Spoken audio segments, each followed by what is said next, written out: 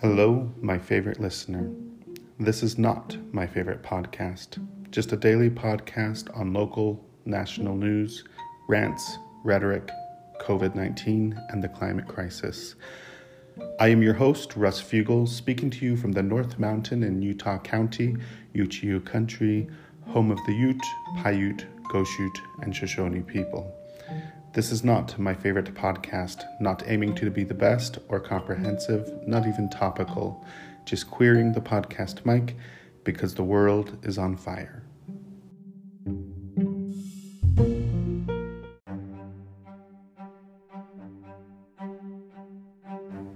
Let's jump right into the tweets.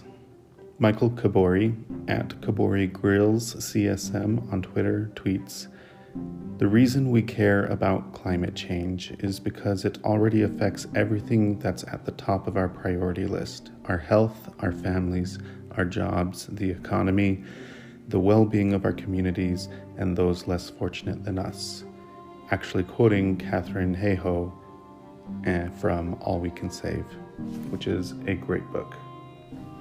Next, Undeceptions Podcast at Undeceptions tweets, "Climate change shouldn't be about belief anymore," says Katharine Hayhoe at KHayhoe, "a rock star in the climate world. It's real, it's happening. The question now is, what can we do about it?" Episode 26 of Undeceptions is out now. Next, Dr. Ayana Elizabeth Johnson says, "In the last 4 days, we did the most beautiful thing together. We, 664 of us, pitched in and raised over $100,000 for climate champions running for local offices. A list of 13 Green New Deal candidates put together by Lead Locally and Data Progress. This thread tells the story." Next, Peter Kalmus at Climate Human tweets, "We need 1 billion new climate activists. Like many of you, I feel I am carrying too much of this load. We need more hands, more heads, more hearts. Y'all, you need to follow Climate Human." Peter has the best tweets. I love just reading through his threads. This man is awesome. Next, Maggie Thomas at Maggie Thomas 315 tweets, "Down ballot races are critical for bold climate action. Huge props to at Data Progress and at Lead Locally for doing this research. Also at Ayana Eliza is a down ballot GND influencer," and she shares Dr. Ayana Elizabeth Johnson's tweet I just shared. And last, Vox at Vox.com tweets, "Given the urgency of climate change, 4 more years of Trump would leave hope for a safe climate in tatters. It would be disastrous on the scale of millennia," warns at Dr. Vox, with a link shared.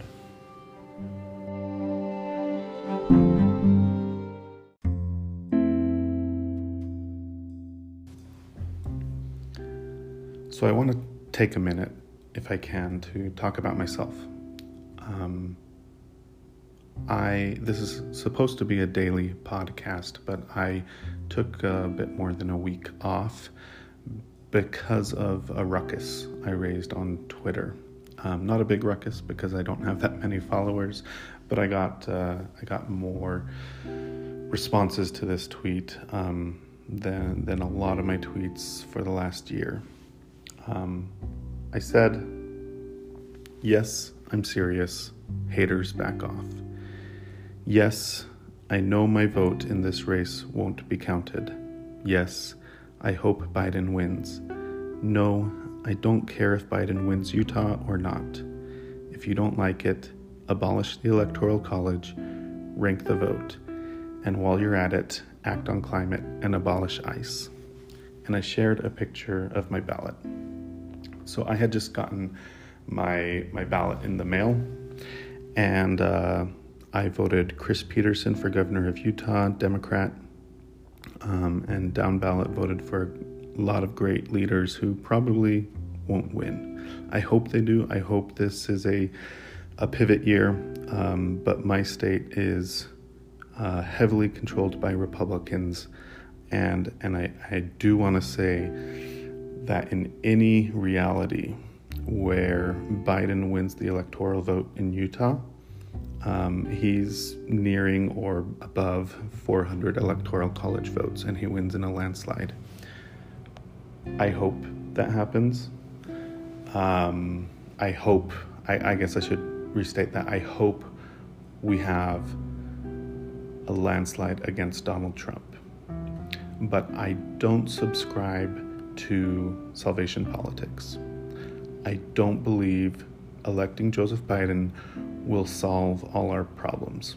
And I know that's not the point of voting for him, but I do want to say that I live in a red state, and there are certain realities to that.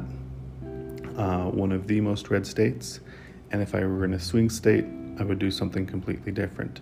But I'm gonna put a pin in this and come back to it. But electoral politics is too divisive. So what I did on my ballot in the picture I shared is I filled in the bubble for write-in. I wrote in ranked choice voting, and then I filled in 3 more bubbles for Howie Hawkins, Jo Jorgensen, and Joseph R. Biden. Now, I don't agree with Jo Jorgensen. I used to be leaning libertarian, but one of the comments I made in responses to replies in this is that at least Jo Jorgensen would end subsidies to fossil fuels. Now, since I did this, Biden has said some really great things in the debate. I haven't mailed in this ballot. Maybe I will vote for Biden. But I shared this and I did this because I am frustrated with our method of electing candidates.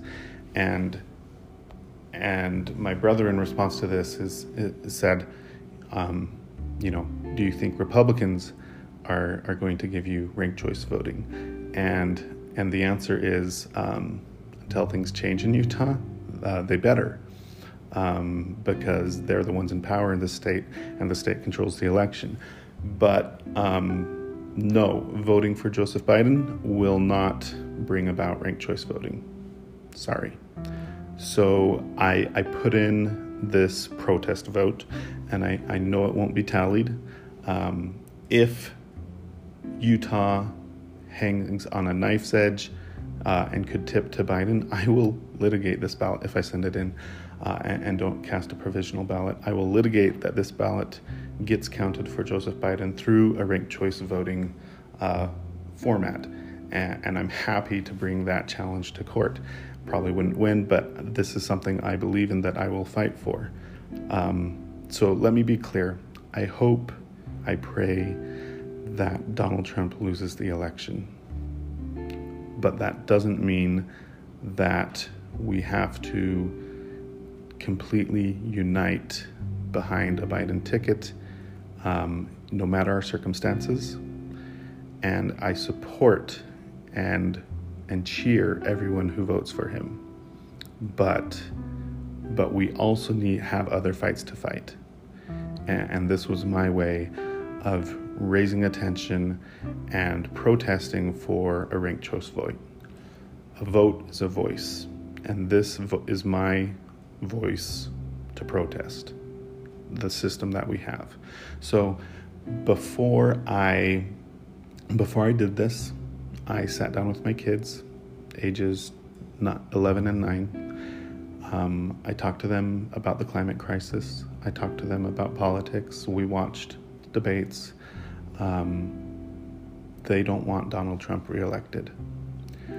I gave them proxy to cast my ballot for me, and we talked about the candidates, and they couldn't decide. I wanted to give them that power to decide since I couldn't. They couldn't decide, and so that's why I did what I did.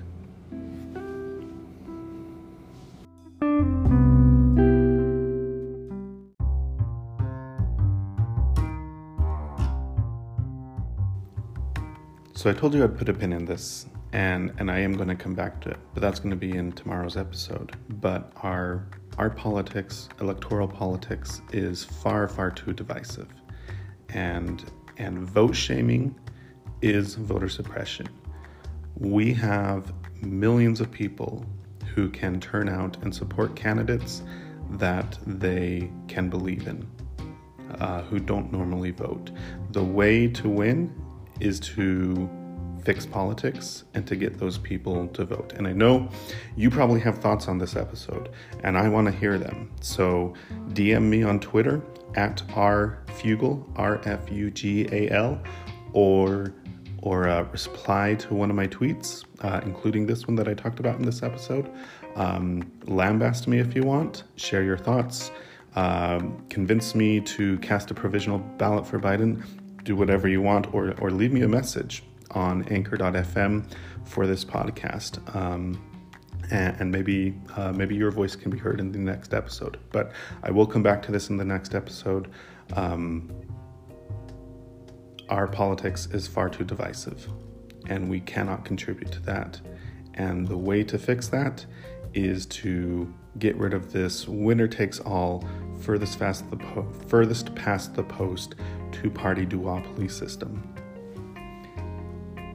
Thanks for listening. Talk to you later.